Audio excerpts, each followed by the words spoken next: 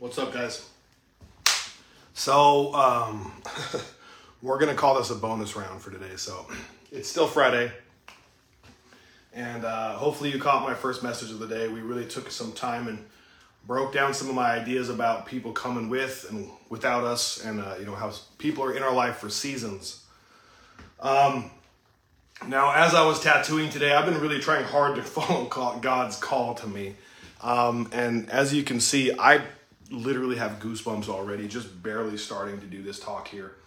I feel massively compelled to talk about grief, to talk about my process with it, to talk about how you can support people that are grieving, and also to take a moment here to talk about how important it is to be aware of who we are, what types of choices we're making, and why it's so fucking important. But I'm going to start with that first. What's up, Stanley? Thanks for catching broadcast number 2, man. We're kicking it up into higher gear. First off, I want to say this, man. Like, as a former addict, as a person who used to live a lifestyle that I'm surprised that I survived as many times as I did, I want to speak out there to all the people out there that don't think that they're worth paying attention to themselves, that don't think that they're worth loving themselves, and don't think that they're worth everything that they were made to be. I have to pour my heart out to y'all. You are loved, and it's going to take a lot of tough love from yourself. You're going to have to look at yourself in the mirror every day and love you enough to tell you the fucking truth. Love you enough to know that it isn't about disappointing other people. It's not about all that shit. It's about you loving you enough to take charge of your life. Because at the end of the day, even if you didn't do the things that have happened to you, they are serious. They were painful. I fucking get it. But I'm going to tell you that at the end of the day, your reaction to all of those things is your fault. Your inability to move on from them is your fault. And I need you to take into account that there's people out there that love you so much. And if you love them back, it's not about disappointing them. It's not about all that stuff. But if you truly love somebody back, you love the people that love you, you're going to take responsibility for the fact that you know deep in your heart of hearts that you're doing wrong for them. And you're going to take accountability, and you're going to take responsibility, and you're going to choose to do better, because it's not fair to ask your family to watch you kill yourself. I say that as somebody who's reformed from that life. So please don't think I'm judging you. I'm just telling you that the wages of sin are death, and those things always end. They always, always, always end in jails, prisons, institutions, or death. There's no other way. So, this is heavy. I don't live in my home state anymore, so I don't have the opportunity to be in touch with a lot of the people I used to know. But I do know that if I took the time to get in touch with those people, if I took the time to find them and ask them questions and talk to them, then I would probably find out that probably dozens of my old acquaintances, friends, and people I've known for years and years and years are dead. Lacey found out another person who she's known since grade school passed on last night of an overdose. My clients here, they were getting ready to go to a viewing, I believe tomorrow. By the way, thanks, big love to the Roars. Your family is amazing. Always love having you guys down here. And they're getting ready to go back, and tragically 2 very young men were killed in a car crash out in Moorhead. And then, literally we have little Aniston here. That's Reggie, another one of Lacey's very good friends, goddaughter. And we're watching her for the night and taking her so that she's still got that family in her life. And her father unfortunately passed on. That was last year, mind you. Cassie, Chris Snow, Lacey's father of her children, and her lifetime partner, basically, 18 years. Look, I'm going to just start it out. I don't need to sit down and tell you how many people are dying this year, because I think that everybody knows that it's not right, that it's a lot. And I think because I know that there is also too Isaac Luck in Salt Lake City, another amazing tattooer, good dude, loved by a lot of people. You know, I don't know the circumstances, but I know that he passed recently, and that's been very, very heavy on his family. And I just see this everywhere right now. And I'm going to tell you a few things that you need to know right off the bat. This process is going to be wretched. It's going to be horrible. It's going to be gut-wrenching. You're going to be swimming in an ocean of sorrow sometimes that you feel like you can't get out of. You're going to be struggling. And the people that support you are going to not know how to support you through this process. And to those people, when you walk up and you don't know what to say and it's awkward for both of you and you're just standing there, that's your job. It's your job to just be there for those people. It's your job to be awkward, but to be supportive. Okay? And I'm Kingly songs here called Ghost of My Best Friend, ironically enough. And he says in that song, I've got goosebumps again, like my scalp has got goosebumps on it. He says in that song, the things you'll never see, I swear you'll see them now through me. I've learned in the past few months here to really follow my heart and follow my conscience and the voice of God as he speaks to me over and over and over again. I can feel it so clearly. I can hear it almost, like my spirit can hear it. Like it's not words, but I know what it means. And I know beyond a shadow of a doubt that those people that we've lost are in a better place. And I know that they're watching over us. And I know that they communicate through us. But to me, it's not about something so simple as like seeing on the wall, hey, I miss you, I love you, I'm watching over you. But there's going to be moments as you walk through your life where you see them and you remember them, and it will absolutely crush you. When you thought you had it down, you thought you fucking licked this grief thing. And this is something all of us are going to deal with, and you're going to see something. I just literally said that, and I look through this window, and right there is that picture I painted of Cassie staring at me through this window. I'm not even in my bay. It's like dead. Like, I mean, let me show you. I have to show you because this is such a perfect example. I literally just glanced over, and there she is. And that's what I mean. And because I learned to do these talks because I wanted to have a greater purpose in my life than just doing cool pictures on people. I wanted to have an impact. I learned that I had to get out from in front of myself and start sharing who the fuck I am to the world. I learned that it was my responsibility to help other people get through the things that I've been through. And so when I see things like that, especially when I'm doing something like I'm doing right now, that's as close of a confirmation that you could possibly get that there's people out there and there's those people that you have lost that love you still. And the crazy thing about it is that no matter what things transpired between you and them, no matter how many times there was a fight or a problem or any of those things, it's all gone now because when we fucking leave this plane of existence, we zero out all the negativity and we only take love and spirit with us. And so that means that all of those moments where I get eat up with pain, it's what I heard the definition of grief to be a while back was that grief is when love doesn't have a place to land anymore. And it hits, man. It hurts. It hits. You know, we're coming up on like a year and a half approximately, maybe a little bit more than that actually now. Yeah, so it's a little over a year and a half since Cassie passed on. No, a little under, excuse me, because it'll be November. And it still some days doesn't feel like it happened. Sometimes it feels like it was a whole other lifetime ago because my life is just so immeasurably different. I'm a different human being. The person that grieves it now is not the same person that grieved then. And it's only been a year. Excuse me. But I know that if you're going through this process right now, it is just wretched. It feels like you're in the ocean. It feels like you're in a boat with no paddle and the waves are hitting you and you're just afraid it's going to capsize, or maybe it did capsize and you're just barely keeping your head above water. But I'm here to tell you right now, here and now, you have to keep swimming. You can't let this ocean of grief and sorrow and pain drag you under.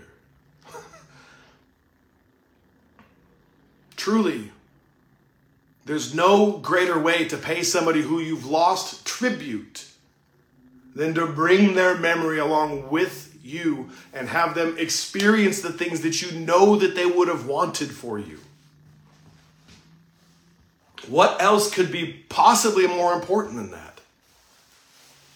And so as you go through this journey, you'll start to realize that that person is gone and that pain does linger, but that the purpose afterwards, that feeling that person cheer you on is like, it's just powerful. And I don't even know right now whether or not I'm like getting juicy-eyed because of talking about all this pain, or if I'm getting juicy-eyed from talking about the transformative experience that grief put me through. And you'll experience this range of emotions where you're pleading with it, and then you're angry, and then you want to find somebody or something to fucking blame, and then eventually you finally get to a point where you accept it. And then even when you accept it, it'll hit again, and you'll go through that same process, but each time it happens, you go a little bit faster. And the trippy part, the crazy part about it is that God has turned everything in my life that was ever meant for negativity for good. I literally wrote down yesterday morning that it is laughable to me that the enemy could attack me in any way, shape, or form that he could possibly want to, and not think it would only drive my faith further into the arms of God. Because now my pain has become my purpose. My pain has become my passion. My pain has become the building blocks of building a better version of me that cares more for my family and knows exactly how short life is and takes it so seriously that he's willing to meditate on it daily. Think about how long I might have left in this world so I can maximize every single second and put the very most value there is to it. The world surrounding us right now is not made of matter. It's made of what matters. And when death comes along, whether it touches you, a family member, somebody you've known, or somebody who knows somebody you know, or you know what I mean. No matter if it's first, second, third, fourth hand, it zeroes out and it's a top-down view for life all of a sudden. And that is a very rare opportunity.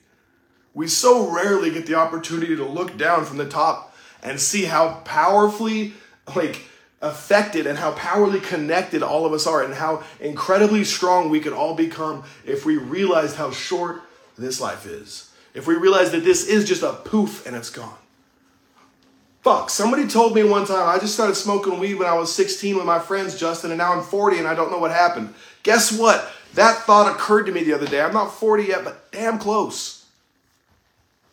And I'm starting to realize as every year goes by faster and faster that this life is truly short.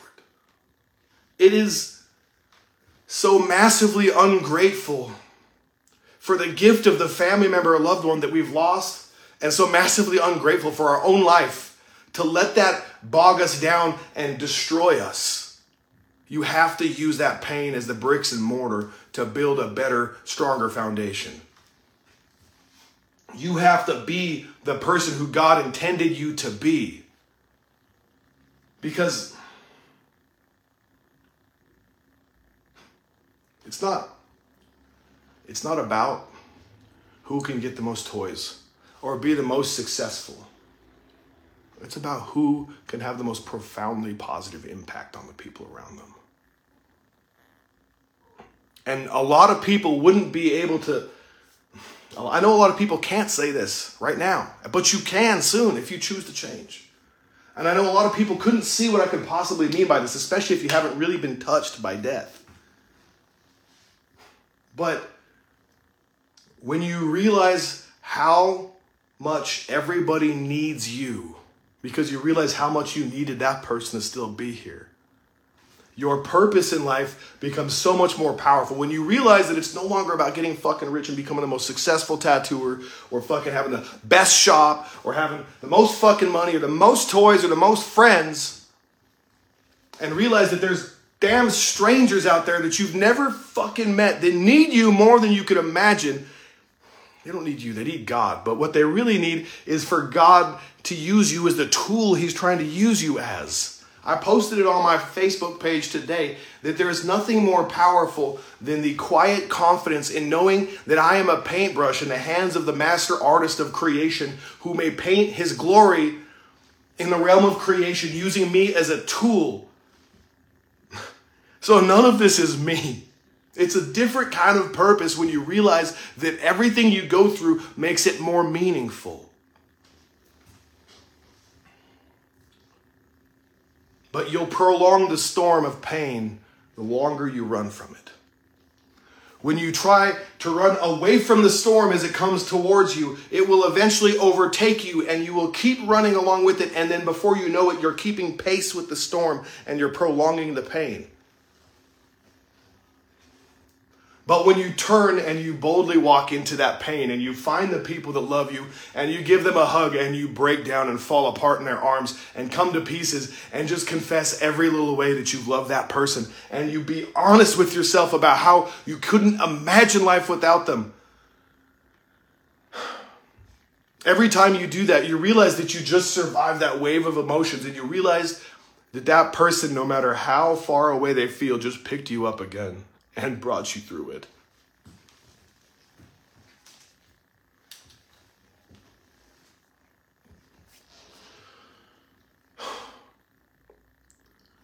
There is nothing in this world more powerful than having a positive impact on the people around you. And I need you not to give up. And I'm going to say this again to the people out there who are struggling with self-worth, or maybe the people out there right now that are thinking of taking their own life, or maybe the people out there that are committing slow suicide through addiction or with risky life behaviors. Your people need you. Your people need you so much. I'm not saying this to make you feel bad, because I know something more important than that. You need you. And I know that if I can stand in front of this camera and have an impact on one fucking person, it's enough, because I know that the reason I'm able to have that one impact on that one person that's enough is because I've sat on the ground before and had my fucking mouth around a shotgun. I've sat on the ground before wondering if that was going to be the day that I took my life or the day the drugs finally took my life. And I know more than anything that surviving that gave me a fucking purpose so much further beyond anything I could have ever imagined. All I wanted when I was younger was some money and success and maybe the right girl and for my kids to be happy. Now I'm okay with my kids being unhappy if I help them realize who the fuck they are. Now I could give a shit less if I have money as long as the purpose is intact and my family is being provided for. Now I could care less whether or not I have any particular person, because God gave me the fucking woman that I needed to have in my life. And he gave her to me through losing my partner. And she's in here right now. I mean, I have to show this to Lacey since she's in here right now. I took 2 steps back here earlier and I looked over there. And wouldn't you know it, literally, there was Cassie's picture right there. Right as I literally said the words that you're going to walk through your life and you're going to see those people in places you would never expect to imagine. I know because I've watched Lacey see her children and sees Chris and sees his face, his mannerisms, who he was as a person, down to the way he talks. I can see it, and I didn't even know the man. I can see it in the way Christian like smirks.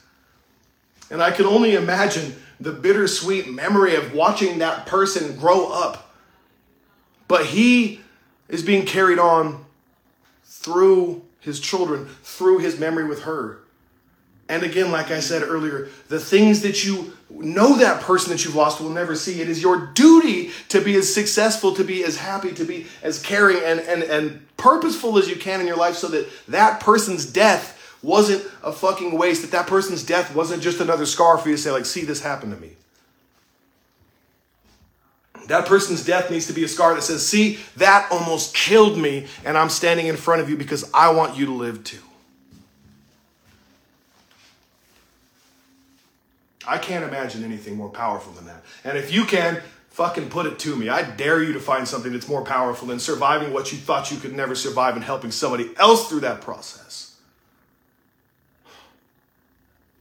So the purpose of pain, the purpose of grief, the purpose that we have in this life is to see when other people are suffering and to do our best at doing what our Creator did for us when He sent His only begotten Son down to this planet and allowed Him to be crucified, and He surrendered His own life and was brutally murdered to save us from ourselves, is to help other people, to willingly help bear that suffering for other people, to willingly help show that we are more than the total sum of what we possess or people we know, and that we are the total sum of the positive impact that we have on the world around you.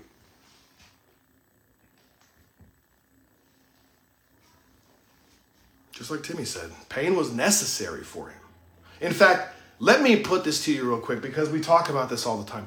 Pain is a prerequisite for life. The first thing you feel when you come out of the womb is pain, bright light, like everything in creation you never could have imagined in the womb, where you were soft, like it was soft, taken care of, warm, everything you could possibly need was provided for. You didn't even have to think, open your eyes, like perceive. It didn't exist. The very first experience in life, and the sole source of the ability to reason and think, the sole creative place where consciousness came into existence was through pain.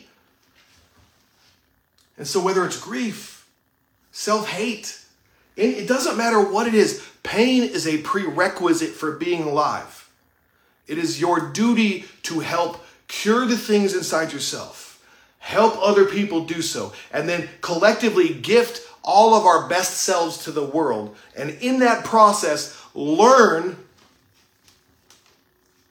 what the next step is. Learn what our higher consciousness tells us when we stop running from it. Because I will put to you that the greatest hero that ever existed was Jesus Christ. And that means that if I respect somebody who is willing to sacrifice their own life, even if you don't believe in this, I want you to just think about it. Like, conceptually, the idea of somebody being willing to sacrifice their own life, brutally, accused against their will, not against their will, accused of crimes they did not commit, hated by the very people that they were trying to save. Brutally tortured, murdered. And not once in that process did he throw the cross down and say, you know what? None of you guys are worth it. You don't get it. Fuck you.